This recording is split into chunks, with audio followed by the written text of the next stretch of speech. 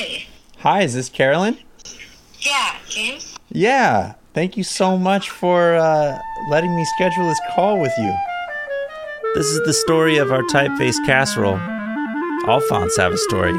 They were all designed by someone. Casserole is an interpretation of another typeface that you might be familiar with, DaVita. Imagine a sans alphabet, low contrast, that make everything pretty rectilinear. You know, not quite square, but not fully geometric. Then add some serifs, not slab serifs like you'd typically see on a low contrast structure like that, but just sharp little bracketed serifs. Then, and here's the kicker, put ball terminals on nearly every single glyph. That's DaVita, the brainchild of Louis Manat, a designer that we'll learn more about later. DaVita is one of those typefaces that once you start noticing, you just see it everywhere. Cookbooks, signage, record sleeves, Mexican restaurants, Mediterranean restaurants, Ethiopian restaurants, Thai, I don't care. The sign is set in DaVita and it looks magnificent. Our version started small, just as a set of capitals. Then, for some reason, we couldn't stop. Flair, the sans, the script, the black letter, even the Lombardic capitals were drawn. But I was curious about the origins. All I knew was that DaVita was Louis Manat's only released typeface, but why did he stop there? What else did he do? Where was he from? Who was this guy with an unbridled love for the ball terminal? There had to be more to the story, so I did what anyone would do. I internet stalked his granddaughter Carolyn to try and get to the bottom of it. This is that phone call. Today's episode is a special one, and it makes me wonder, what happens to our fonts after we die? Well, I guess the first place to start is that the font was named DaVita after my dad, David. Oh, okay, that's so cool to know. Yeah, it's, I'm sorry. He died of COVID. Oh, I'm so sorry. His birthday would have been on Sunday, and he would have been 80, and... Oh, I'm so sorry. It's okay. Thank you. But yeah, I'm trying to look at this as a way to honor them both. Yeah, definitely. It was named for my dad. Yeah. And funnily, even though it's just called DaVita, in my family we always refer to it as DaVita Bold. Even though the Bold is only one version, it's just right. It was always DaVita Bold. I don't know why, but so it's like really funny when people call it DaVita because it takes my brain a second. I'm like, wait, you mean DaVita Bold? I don't know if my grandfather called it DaVita Bold or if that's just like what my mom and dad called it. But you guys would talk about it. Oh yeah, all the time. Because it's everywhere, you know. It's everywhere. You're totally right. It has stood the test of time. Yeah, and that was actually like really painful for him. So I don't think most people know the story, but so he entered a contest, and he won $1,000 and lost the rights. So we have never seen any sort of royalties at all. So he felt really robbed, and it made him bitter. And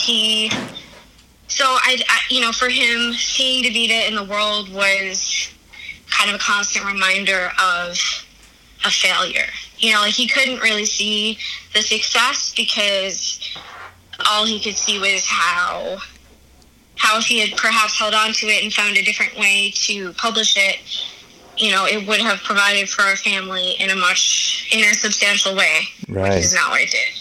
Right. And in contrast, my dad loved it. You know, like he would take pictures of it.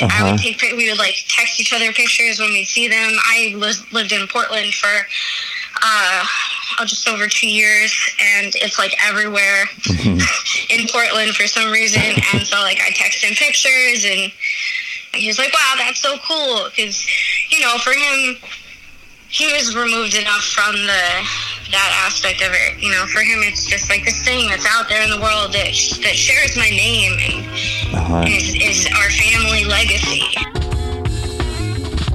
I was shocked to learn about how Cien DeVita was a reminder of a sour business deal for Louis. But the person that the font was named for had a totally different interpretation of it. Louis Minot opened his design studio in 1945, and the contest to which he submitted happened 20 years later. A lot can happen in 20 years. Carolyn started to talk about growing up in a creative family, and I learned that Louis and myself had some significant things in common, in addition to working on quirky display fonts.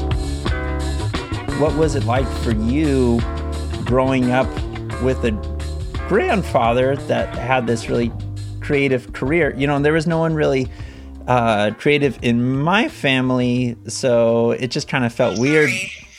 No. I mean, creativity is like all around us in different ways, but no one was working in like the graphic arts, for instance, in my family or any kind of field related to the arts. So when I went to art school, it was kind of like weird in the family, But for you, I would imagine that might be a little different. Different. Yeah, very different. Actually, both of my grandfathers were professional artists. So oh, wow. I was surrounded by it from birth. Mm-hmm. And I grew up in Valley Stream, in the house that my dad grew up in the house that my grandpa Lou helped design. Uh-huh. My grandfather was really big on family, mm-hmm. Especially extended family. There were a lot of cousins. He was one of 6. Oh, really? Children. Yeah, big family. I'm one of 6 too. That's funny. That is funny. Wow, I'm one of 1, so I can't even really wrap my brain around it. Do you know where in the lineup of 6 he was? I think he was in the middle. Uh-huh. Yeah. Uh-huh. Yeah, he definitely wasn't the baby. That was my Aunt Fran. Okay. They're all gone. There's none of them are left. Mm-hmm. But yeah, so he built our whole basement. Our basement was finished by him and my dad and my uncle. And there's an upstairs room that they also did. It's all wood paneled and stuff. And they have these crazy 70s lights that still work. So they're pink and yellow, and it's kind of a blast from the past. And they would have these cousins get-togethers down there. They had a pool table. They sound like they were fun. By the time I was born, they were not fun. Uh-huh. Really, much less fun. Yeah, my grandfather was not super healthy uh-huh. near the end of his life, and neither was my grandmother. She had COPD and emphysema, and I'm pretty sure that he had a stroke. And that was the point where they moved to Florida, and we went to see them. We saw them twice a year. So in the beginning, they would come up once a year, and we would go down once a year. And then as my grandmother's condition got worse, we went down twice a year. But yeah, it was so I guess the part of having him as a grandparent that where the graphic design background really came into play is that he would send me these cards that were they're called Rebus. It's I don't know if you've heard of it. It's a form of code where basically you use pictures instead of words. So you draw an eyeball, or he'd draw a deer, and then he'd write my name. Yeah, totally. I know what you're talking about. So he almost every card, he loved card making. That was and it's funny because I also love card making. Oh, me too. I'm big on that. Isn't it great? It's so much nicer to hand make someone a card than it is to buy them one. Totally. So and I think that's part of the family tradition from him. Did you save any of his cards to you? Yes, I did. And I can they're at my parents' house, but I can I thought actually it's funny about it must be 3 or 4 years ago now. It feels like I wanted to say a year ago, but that's because of pandemic brain. So a year ago, prior to the pandemic, so 3 or 4, I found this old wooden box in my basement. My basement is kind of where things go to die. So it's just boxes and boxes of dead people shit that we still have to go through. Yeah. My friends. No worries. And I found this wooden box, and it was all of these cards my grandfather had made for my grandmother for like their anniversaries and for birthdays. Oh my gosh. Yeah, so I'm pretty sure I know where it is. And I can take some pictures of that and email them to you for sure. Oh, that would be so cool. He was a silversmith. That's that was like a hobby. So we have a couple of his pieces. There's one really beautiful candy dish that he made that's really elegant. It looks kind of like there's like a crown supporting the dish. It's beautiful. Oh, that's so cool. Yeah, he made jewelry. He dabbled in jewelry. I'm pretty sure he made me like a pendant that has my initials. Mm-hmm.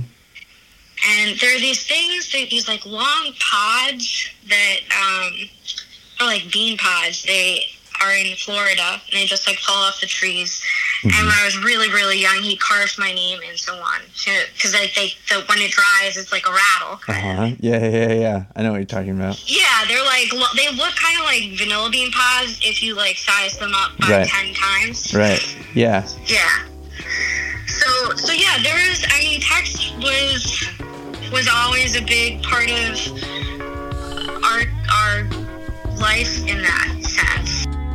So Louis Minot was a graphic designer, one of 6 kids, interested in making cards, making things for other people, different crafts, even some light woodworking and DIY projects. And in my head, I'm thinking, dang, we're the same person. But then Carolyn shared with me some of the pitfalls of being harsh on others and getting a little bit burned by the type industry. I realized I have a very different perspective on the business. Basically, the internet has made a way for small creators like myself to retain the rights to all our work. It's never been necessary to partner with a manufacturer because there's nothing physical to manufacture anymore. I realized that Louis and I are maybe not the same person after all. But there was this precedent for like a real focus on craft in your family. Yeah, my grandfather was very precise. He was meticulous. He was precise. He had to have things a certain way. He was very fastidious. He had like insane attention to detail. He was big on seeing faults. He was a critical guy, kind of. Yeah, that's a good way to put it. He could be very critical. Yeah. But he still had a sweet side and would kind of like make you stuff. Yeah, he did. I think that as he got older, and as I got older, that shifted a little, and I think that was, because they were sick, and my grandmother was like on oxygen 20 hours a day, and there was this sweetness, but it was kind of tinged with a little bit of bite. Yeah. I understand. Do you think he was totally like burned by the type design profession because of his experience with kind of getting ripped off in this way? I think so. Yeah. I mean, I know that he founded his own design firm, and I'm not sure if that was before or after the contest. But he founded it with 2 other men. And they were all Jewish, and they all had very Jewish-sounding last names, and they weren't getting much business at all, so they all changed their names. So actually, my family name was Minowitz. Oh. Yeah, and all the other Minots in America are black. Oh my gosh, that's so interesting. Yeah, so my grandfather, he waited until his father died, because he didn't want to, hurt him, I guess. But, it was hurting business really significantly, and so they all changed their names. Did they see that work for them in a way? Absolutely. There was an immediate... I think what happened is one of them changed first, and he started to get more clients, and he talked to the other 2, and he was like, listen. Oh, boy. This is crazy. If we want to succeed, this is something that we just have to do. Yeah. And... they saw it. There were tangible results, and they were like, "Well, that's that. I guess we have new names now." So, if we're looking to see design work credited to your grandfather, it could possibly be under the name of Louis Minowitz.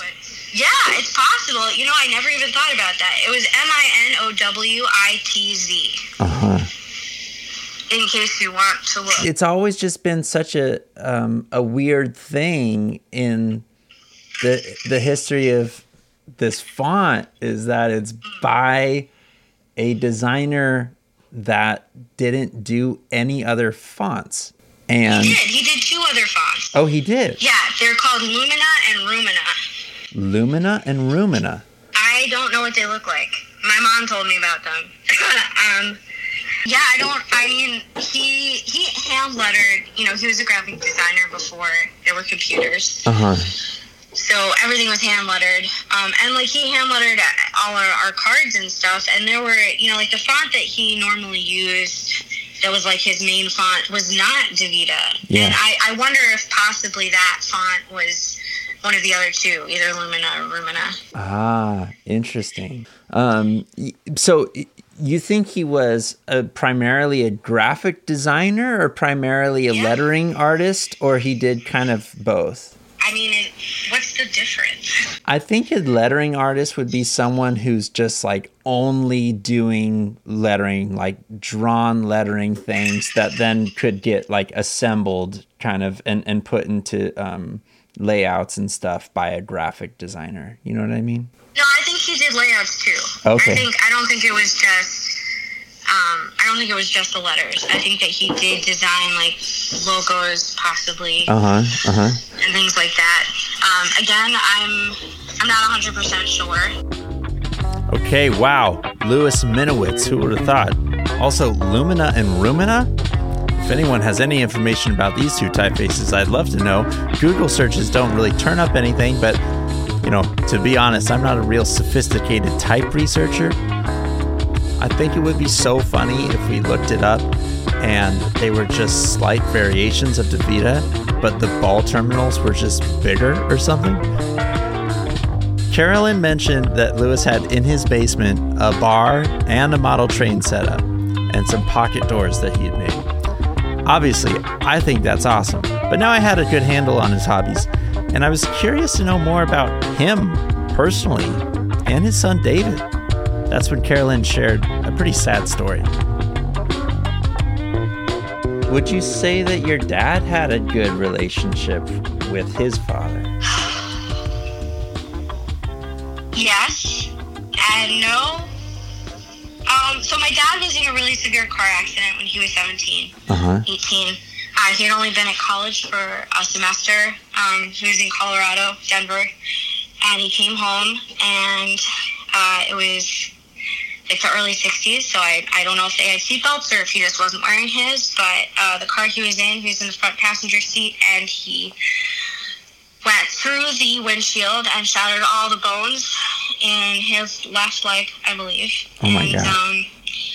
Yeah, he was, he didn't go back to college. He came home and stayed home. He was in recovery for, I think, over a year. And they tried to sue the kid whose car it was, but they didn't have any money either. And so my grandmother ended up having to take a second job. And my grandfather blamed my dad for the accident. Oh. So it was hard. My dad loved my grandfather unconditionally. And I didn't see, a lot of what I know of that is secondhand or things that, it's not like I ever heard my grandfather say to my father, "This was your fault." Right. But my mom did. Oh. So, I think that their relationship was fraught for a while. My dad is the eldest. I don't know. It's hard, when you're a teenager, you don't always pick up on the nuances of relationships. Yeah, but it sounds like that could have been like a permanent kind of scar on their relationship. I think it definitely was. I think that my dad really wanted his approval. Uh-huh.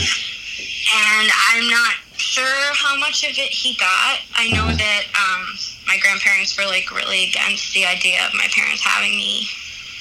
They thought that my dad was just like not going to be able to handle it because of, I mean, he was permanently handicapped by the accident.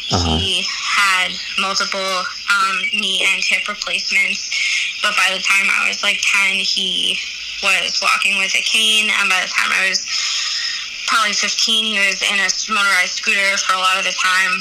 So his mobility issues were not to be scoffed at, but you know, they also didn't in any way impede him from being an incredible father. So you had a great relationship with your dad? Yeah, I had a really great relationship with my dad. Yeah, it sounds like it. I loved him so much. Yeah. Oh. I'm sorry. No, it's totally okay. You know, my wife lost her dad also to COVID in December of last year, or a year ago, and it was a really hard thing. Yeah, I'm so sorry, but you get it. That means you get it. Yeah, totally. Please extend my condolences to her. Oh yeah. Well, it's kind of crazy because all I knew about your grandfather was just this typeface and this one picture that's available of him on Flickr, and I can get you pictures if you'd like pictures. I can get you. I totally would, but like the thing is like, and he's like smiling and he looks like such a sweet guy in the picture, and the reality is he had a sweet side, but he was also a flawed human being, just like we all are, you know? Yeah. And he was. And I think one of the places that my dad and I really butted heads was my dad sort of had the mentality that like family was over everything, no matter what they've done. And I don't feel that way. And, you know, in the years since my grandfather's died, I've been through a lot of therapy, and I've explored a lot of instances of his emotional dysregulation and how that affected me as a young child, and some of the trauma that he caused. And ultimately, you know, I didn't have the most positive opinion of him, and it really upset my dad. It would really upset my dad when I spoke ill of my grandparents, because he refused to acknowledge that part of them. Yeah. And like that was hard because, you know, it felt like he was refusing to acknowledge my lived experience and choosing them over me, even though they were gone. But, you know, I think he felt deeply indebted to them. You know, they took care of him after the accident, and even though there was not necessarily much emotional care there, you know, they nursed him back to health, and then he went on to have a very successful career as a computer engineer, and you know, they sold him the house, and I wish that I could have seen more of the good things, because my mom says, you know, like they said to me my whole life, we wish you could have known them when they were younger. They loved to travel. They were happy a lot more of the time. They, you know, like they were fun. They danced, and you know, by the time I was born, they were not healthy. Yeah. They were not happy. To what extent is our love for family members conditional? We like to think we love unconditionally, but everyone has rules. For me personally, family is like the most important thing. But I guess loving a family member and approving of them are two unrelated things. Hey, isn't this a type design podcast? What the heck, man? In my talk with Carolyn, there was this lingering question developing of how our work ages. I've kind of been of the mindset that when I die, our fonts will die too. 50 years from now, if I make it that long, people will certainly be using different typefaces. But look where we are right now. It's 2023 and we're still using a ton of typefaces based on ideas that came way before. Will people be doing revivals of Ono fonts? Will our output survive the next major technical transition? Are we creating classics, or are we just a flash in the pan? I have zero answers, but I do know this. DeVita was sick in 1966, and it's still sick 57 years later. Or does any of this even really matter? Should we try our best to protect our work and our legacy? Or is it more important just to be a good grandfather to your granddaughter? Probably the latter. But in any case, we'll keep seeing DeVita for a long time to come.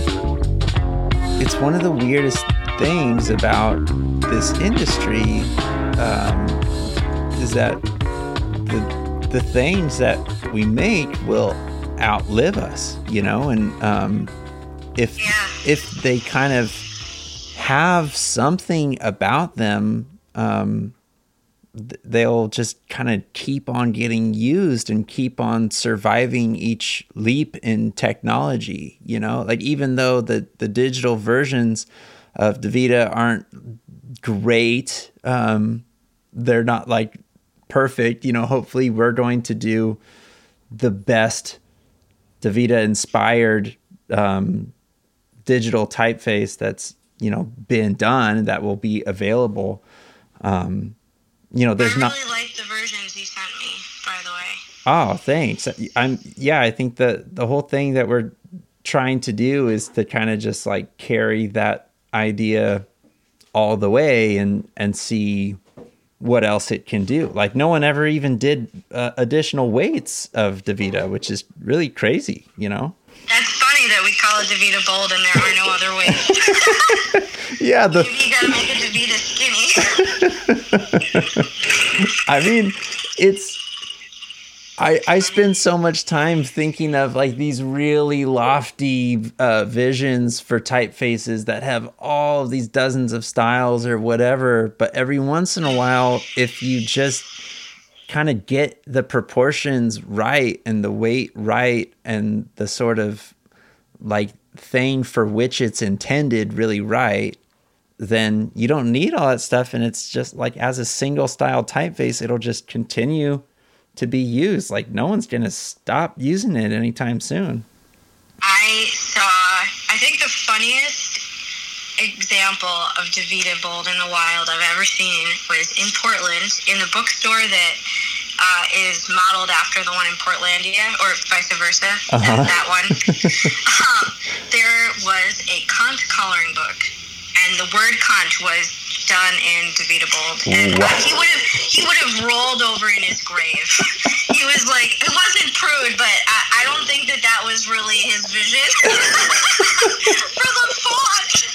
It just tickled me. I was so tickled by it because it was such a bizarre juxtaposition of like this man I knew who was a little bit rigid and like, you know, I never heard him swear ever, I don't think. I mean, he was fluent in Yiddish, so I think that when he reserved his cursing for Yiddish.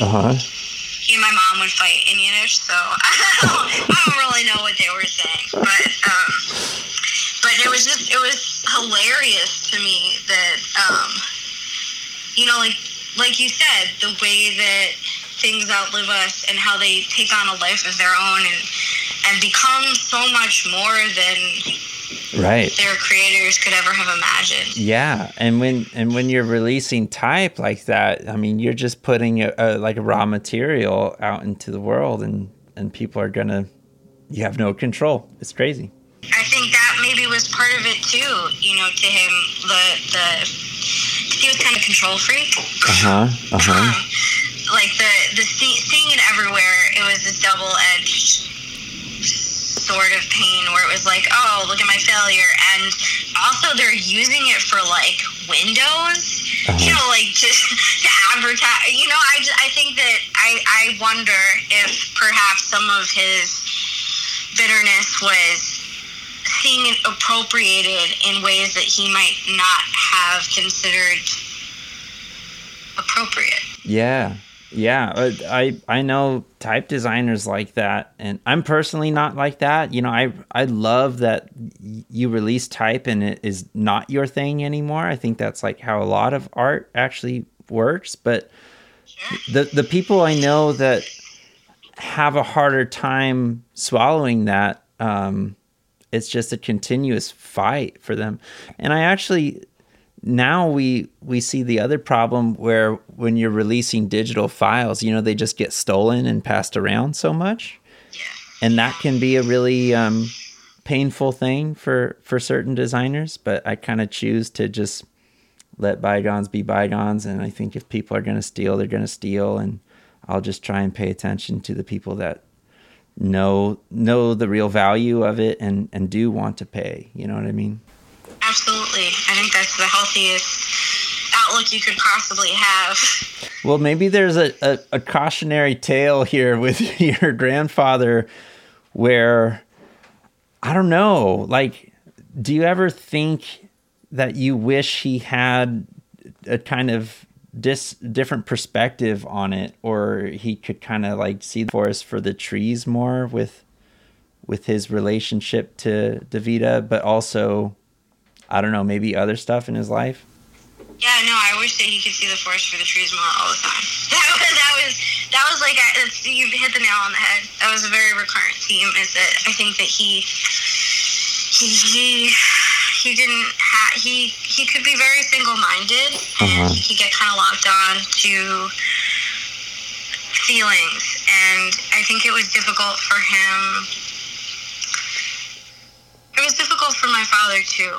I think emotions on that side of the family were not a thing that was super acceptable. They were, I remember him saying to me, like, you know, I was a pretty emotional kid. I've already cried, 3 times during this conversation, so nothing's changed. But I remember him saying, like, you need to grow a thicker skin, and, you know, like, I see it kind of as like a fuck you, Grandpa Lou, I didn't, and you know what, I'm fine. Yeah. But that, you know, that, yeah, I think that he was very singular-minded, like I said, and I wish that he could have, you know, because, like, I've come to divorce, like, I remember being younger when I was really bitter about my relationship with him, and seeing it felt shitty to me too. It wasn't a reminder of his failure as an artist, it was a reminder of his failure as a grandfather. And it was, you know, like, it was this thing that taunted me. It was everywhere I went. And then eventually I decided to reframe it. And, you know, I decided to say, this is a celebration of my dad. This is the embodiment of my grandfather's love for my father, living in this world, rent-free, you know, everywhere I turn. And that's a legacy that my kids are going to see. Even though they won't ever get to meet either of them. So, you know, I'm working through the generational trauma that they passed on best I can.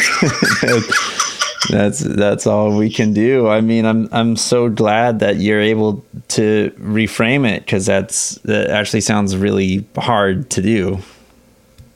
It was. It took years. It took a good couple years, and I think that my dad dying definitely accelerated that process. You know, I was already like pretty okay with it. I think for different reasons. I think it was still kind of like a fuck you, Grandpa. You know, oh, you know, look at this font everywhere, and you'd be so mad that it's here, but I'm happy that it's here. Because you wouldn't be. But now I'm happy that it's here because it's a piece of my family legacy, whether or not he got the credit he deserved. But you're so right. I mean, it was done out of love for your dad. Or at least named out of love for your dad, you know? Yeah, I mean, I can't speak to motivations about making the font, but you know, for you to name it after your son, I want to believe that was about his love. You know? Carolyn, I gotta say, I got way more honest information from you than I ever could have hoped. That was all. I mean, just thank you so much for being just completely raw and honest with me, who's, you know, a total stranger to you. I appreciate it so much. You're welcome. I talked to my mom about it, and I was kind of on the fence about how much I was going to tell you. Yeah. But, you know, I get to choose now what the future looks like. And I think that the future looks honest. Uh-huh. So, thank you for giving me an opportunity to tell you about a side of my family that's almost completely gone. I was honestly very anxious about this conversation.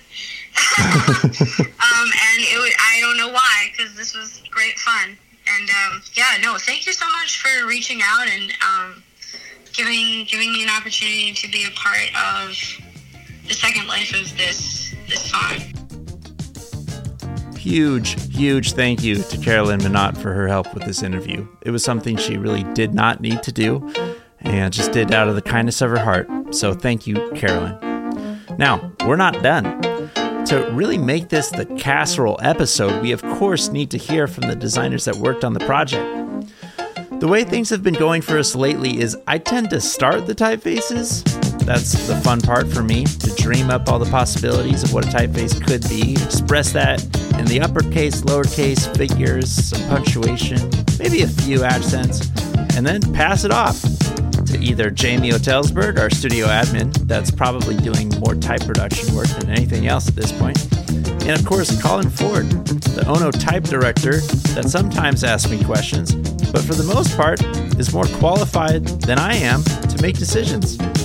I'm really just mostly TikToking these days. Anyhow, we all talk in the mornings about what we have going on, so this time I just hit record and ask them a few questions about their involvement on Casserole. I don't know, maybe we could start with the name. Do you remember those conversations on Slack? Yeah, I was writing them down. Oh, I forgot to look at that. You were writing them down? No, I was going back through just now, and I was writing down what we had talked about. Oh yeah, what did you find? We talked about like a bunch of dumb names first that kind of didn't fit the like. I think the unspoken motto of Ono is doing stupid things seriously. So I think we were coming up with some like dumb names that didn't really work, kind of like Davida, D-U-H. Oh yeah, D-U-H, yeah. Davida, Davida. Stupid. You really like Segunda Vida. Yeah. And then we were riffing on like La Vida, Ravida, Vivida. Mm. And then we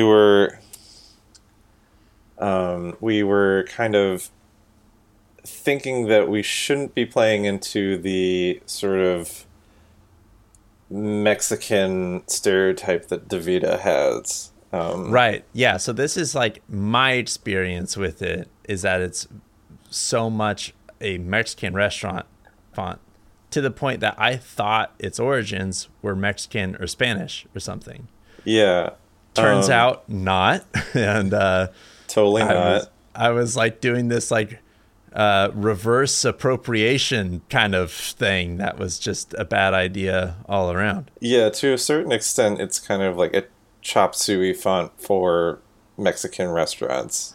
Okay, so yeah, but it's also all kinds of restaurants, you know? It's I don't know if it's more heavily weighted in Mexican restaurants or it's just more Mexican restaurants where I grew up. Like that's the most common type of restaurant. But yeah, we definitely didn't want to play into that after all, even though we went down that road for an embarrassingly long amount of time, or I did. Yeah, and then we started, as you had your conversation with Carolyn, you were talking about the family aspect of it and how that was really important to you. So we were thinking like maybe Minata or Louisa for Louis Minot, kind of playing into that. But that wasn't sitting quite right either. Right. Yeah, it was more about Carolyn's dad was the thing. So we kind of explored other things related to David too, but ultimately I think we just went a completely different direction, more about, I don't know, at some point we started talking about like taste and flavor and food. Yeah. I asked, we were getting into this like dead end, and I was asking you, what do you kind of want it to be used for?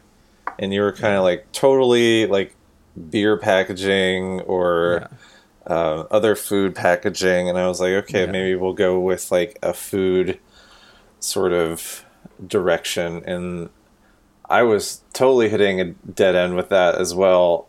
Because either it was something that was still playing into the Mexican thing that wasn't true, or I was having trouble coming up with any other name. And then one day on Slack, you were just like, I got it. It's casserole.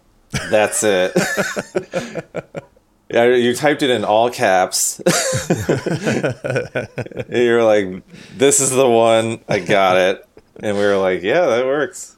It was one of those things where sometimes I'm looking for feedback and other times I'm so exhausted that I'm like, you know what? No more. Not looking for feedback anymore. Like, love and respect all of you, but I don't want to search for an available name for this project anymore. You know, it's like, when is a project done? When you're sick of working on it, then it's done. So then it became Casserole, which was available. No fonts to speak of named Casserole. Thank God. I mean, I guess I was like kind of wondering what casserole means to other people. And, you know, they have different types of casseroles, different in different places. Obviously in the Midwest, they have hot dish, which is like a kind of branch of the casserole family, maybe. But I was thinking of it like rice, chicken, broccoli, cream of mushroom soup casserole. I think that would be the most popular one at my house growing up. The sort of casseroles that are solely photographed with like a yellow tint to them in like exactly. 1970s cookbook photography, where all the like there's like hot dogs laid on top of the like cheese on the casserole and stuff. Yeah, that's the sort of casserole that I'm thinking of when I'm working on this. Yeah. There's like 6 ingredients, but they're all just various shades of yellow. Like there's nothing or hardly anything green in there, or if it is, it's buried in sour cream and Kraft cheddar The only cheese. green thing is the dish that is like a pea green, Pyrex dish. Yeah, I mean, that was like casserole. My mom also made one called More Casserole, which was like macaroni, cheddar cheese, hamburger, maybe taco seasoning, and something like that. But it was called More Casserole because you always wanted more of it. It's like, and I loved it. And we ate so much food like that, like food for a ton of people, super inexpensive to make, or as kind of the most like volume for your food dollar as possible. But always like bringing family together. Lots of like people. The point. Yeah. And just like random neighborhood kids too. And I don't know, we always ate around the table growing up too. Like that was kind of an every night thing for us, I feel like. in my memory. It couldn't have been every night because I just now know as a parent, like that's maybe not super realistic. And there was a 16-year span in the kids in our family. But Jamie, did you all eat around the table growing up? Nope. I mean, we did. No? We did. I shouldn't say that. We did. But I think everybody was kind of on different schedules because we have such a wide range of ages in my family. Yeah. So, yeah, some of us were there. Some of us weren't. My parents were quite hardworking, late into the evening sometimes. So we had, the TV dinners sometimes and quick stuff. Top ramen? Oh, yeah. Chicken McNuggets. We did have a casserole dish that we had regularly, though. We called it special. And that was it's like literally a family recipe. I don't know how far it goes back, but it's always been called special. And everybody in my family eats it. It's essentially like a lasagna. I mean, what is the difference actually between a lasagna and a casserole? I don't know. It can be considered a casserole, but it's basically like, tomato sauce, cheese, hamburger meat, noodles, all baked together, lots of cheese on top. Yeah. Yeah. God, what is the difference between a lasagna and sure there's Italian people listening right now just like losing their minds. I think we're igniting like is a hot dog a sandwich sort of debate. Squares and rectangles. Yeah, I got you. Jamie, we have to start talking about fonts here at some point. What shape were the fonts in? I can't even remember when you started doing production work on it. Well, I actually didn't remember much either, so I ended up going through our GitHub repo and looking at all the commits and seeing oh my gosh, the timeline of what we did. And that was actually quite entertaining to read through all that. It was almost a year ago, I think, that you and I were working on it. Colin's been working on it since then. But yeah, I mean, it basically when I got into it, there was a full character set of the classic. So full character set meaning all of the letters and figures and a little bit of punctuation. So I got in there and I started making accents and punctuation and the decomposed characters that lie outside of those things. The H bar, the D croat, the A E O E, etc. All that stuff. Yeah. Uh-huh. And when you say decompose, what does decompose mean? Meaning when we usually run glyph construction on our fonts to... What is glyph construction? You got to start from the bottom, Jamie. We open up RoboFont. We basically create our accented characters using a plugin called Glyph Construction. So we draw our accents and we draw our letters and all of those things, and then Glyph Construction matches them up with the use of anchors, things like that. So there are certain characters that we can't create that way, or we decompose and then create them again in a more artistic way. And we have a set of those characters. We tend to do those after we do the regular character set. So yeah, that's kind of something that you told me in the very beginning of our working together, was to internalize having an internal shape memory for these decomposed characters, because this is something that I was going to be doing a lot of, and you were right. I do a lot of that. Yeah, and decompose, just to be painfully clear on this, it just means taking the base glyph that's a part of this new glyph that we're creating and changing it from a reference to the base glyph into actual editable outlines, basically. It's sort of like glyph leftovers. You're taking parts of glyphs and then kind of mashing them back up together for the next glyph.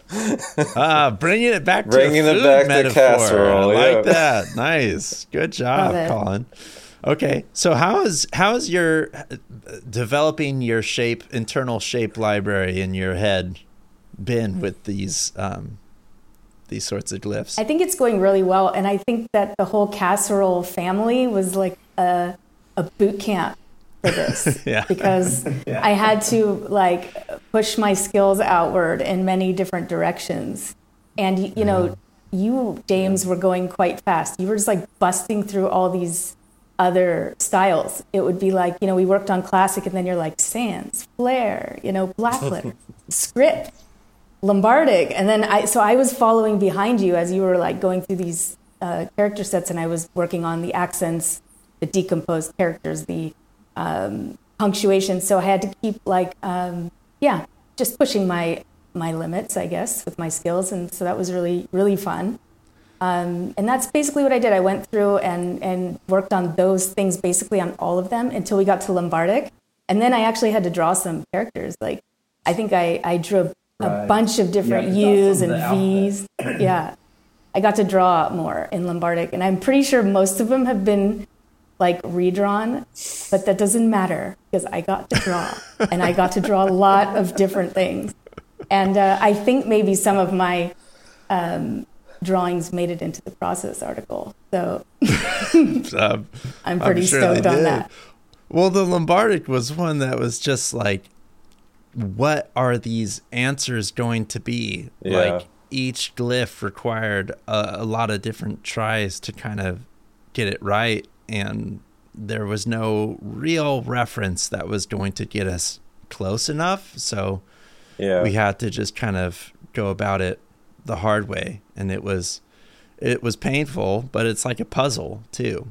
Yeah. And we tried for a while thinking of like a lowercase for the Lombardic. And then we were like, what does that even look like? Because traditionally Lombardic is just capitals. And, what would a lowercase Lombardic interpretation of DeVita, which itself does not have a lowercase. And we're just like, let's cut our losses and make the Lombardic just in all caps. I did like 3 letters of it, and I wasn't real sold. It didn't look especially convincing. I love the idea of having there be like this parallelism in the family, like all the styles have an uppercase and a lowercase and this kind of set of punctuation. So you can kind of like expect that as you're going through the family. But ultimately, you have to draw a line somewhere with all of these decisions, or else the project will just literally go on forever and it'll never see the light of day.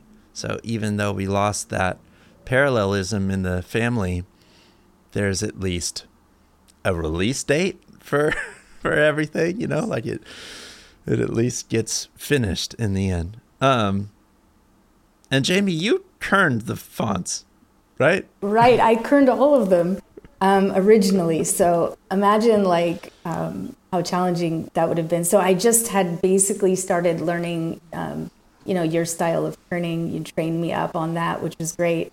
And can you imagine being like your training ground for kerning being Davida black letter, Davida script? I mean, so it was a very good exercise on every level. Yeah. But I think, like, needless to say, most of that kerning was, redone by Colin. But I did learn a lot of stuff on this. Colin, what shape were the fonts in when you got them? Well, this is sort of the last font that you guys had mostly completed by the time I had gotten to them, because I only had joined in June. But the character sets were mostly done. Jamie had done a good job with all the glyphs, and sort of what my job is kind of like a mechanic to come in and kind of to go through the checklist of what these fonts need to kind of be completed, and but still at some certain points I'd be looking at one area of the typeface and then looking at like the Lombardic E and being like, that doesn't look quite right. So then we'd have to go back and like maybe make a new E and and then start, pick up where we left off after that intermission and stuff. So I'm kind of in this capacity with this last font, kind of a impartial outside observer in some way with this font, so trying to see what is like kind of working with it, and then bringing it to completion. Thankfully, none of these forms need to interpolate. We're not making like a casserole light or a casserole extra black or anything, so that makes it a little bit easier on me. But then, yeah, I did a little bit of extra kerning and stuff. And dear listener, when we talk about kerning, you can kind of see James's soul leave his body. Yeah, but it is for me. It is an important part of me finishing a font, but it's important to do it well, but also as quickly as possible. Right. Yeah. No, I mean, I've done my share of kerning, and I think it's a lot of work for relatively little gain. I don't know. Like, my whole obsession is realized effort, or bang for your buck, or however you want to say it. And kerning, when you're turning the euro to a yen or something, like pair that does not exist, or like, it's really easy to kind of fall into that trap where you're like in kerning mode and you just start kerning everything, and then it takes forever. So that's what I don't do. But your approach to kerning, I think, is very helpful, and you do use Kernon, the glyphs. Yeah, we use Kernon, which is a glyphs plugin by Just Another Foundry, and a lot of people say that it is a auto kerner, which would mean that it would just take your font and kern it for you. But I really see it more as a kerning assistant, where if you don't know what you're doing when you're kerning, you can really quickly get into a place with this plugin that will kind of turn your font into something that you didn't want or expect. And then you can also wind up with, like, I think the most I've found is like 32,000 kerning pairs, grouped kerning pairs, and which is way more than anybody wants or needs. So it's a computer, it doesn't know. So like any tool, you need to kind of learn how to use it in the way that you want it to work, and not let the tool force you into the way that it wants it to work, really. Mm-hmm.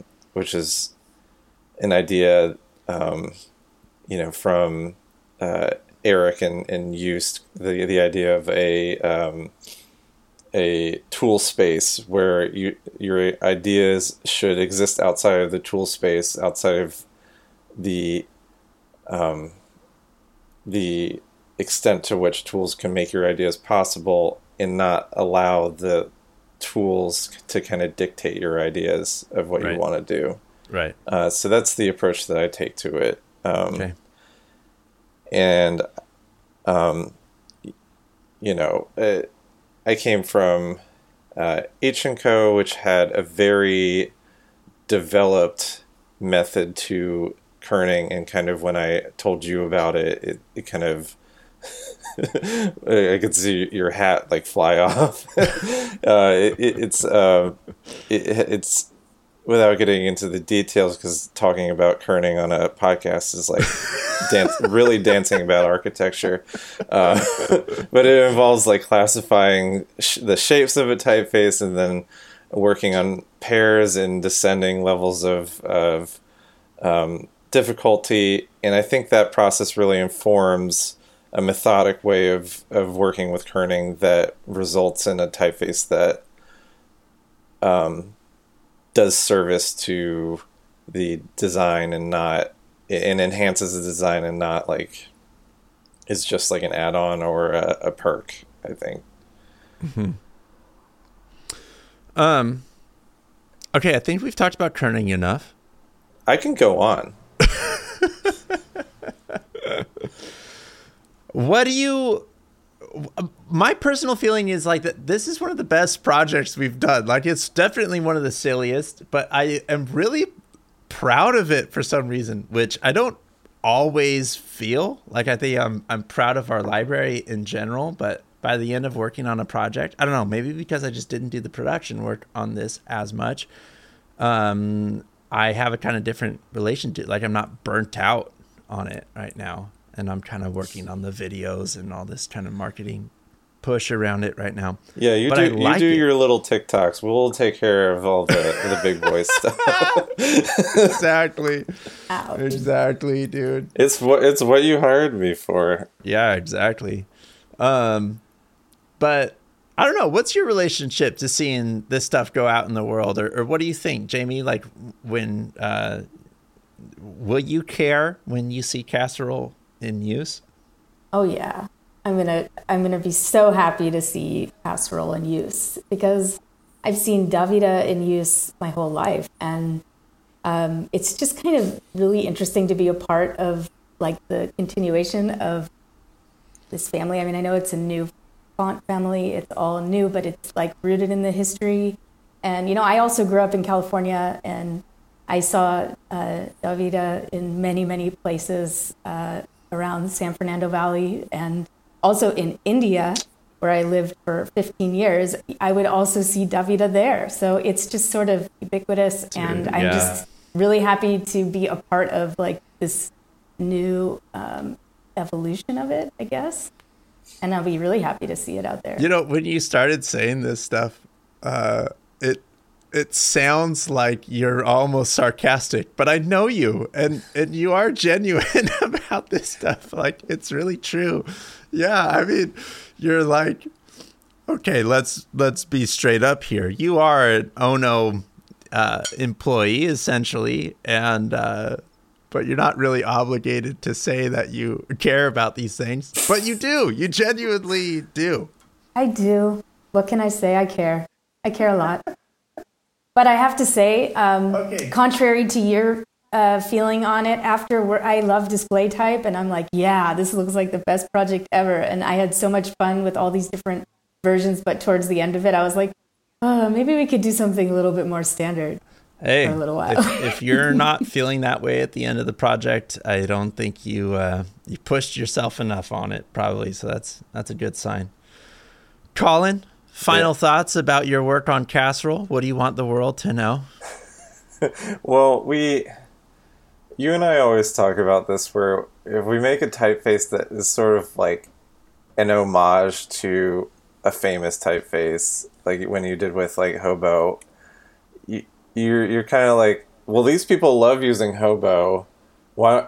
They're just going to get ahead and replace it with my version, and everything will be so much better. And I think a lot of people, when they're making typefaces like this, they will, they think that's going to happen. Like, suddenly all the packages that were kind of using the old version of Davida will, update their designs and use Casserole. But we know that's not going to happen.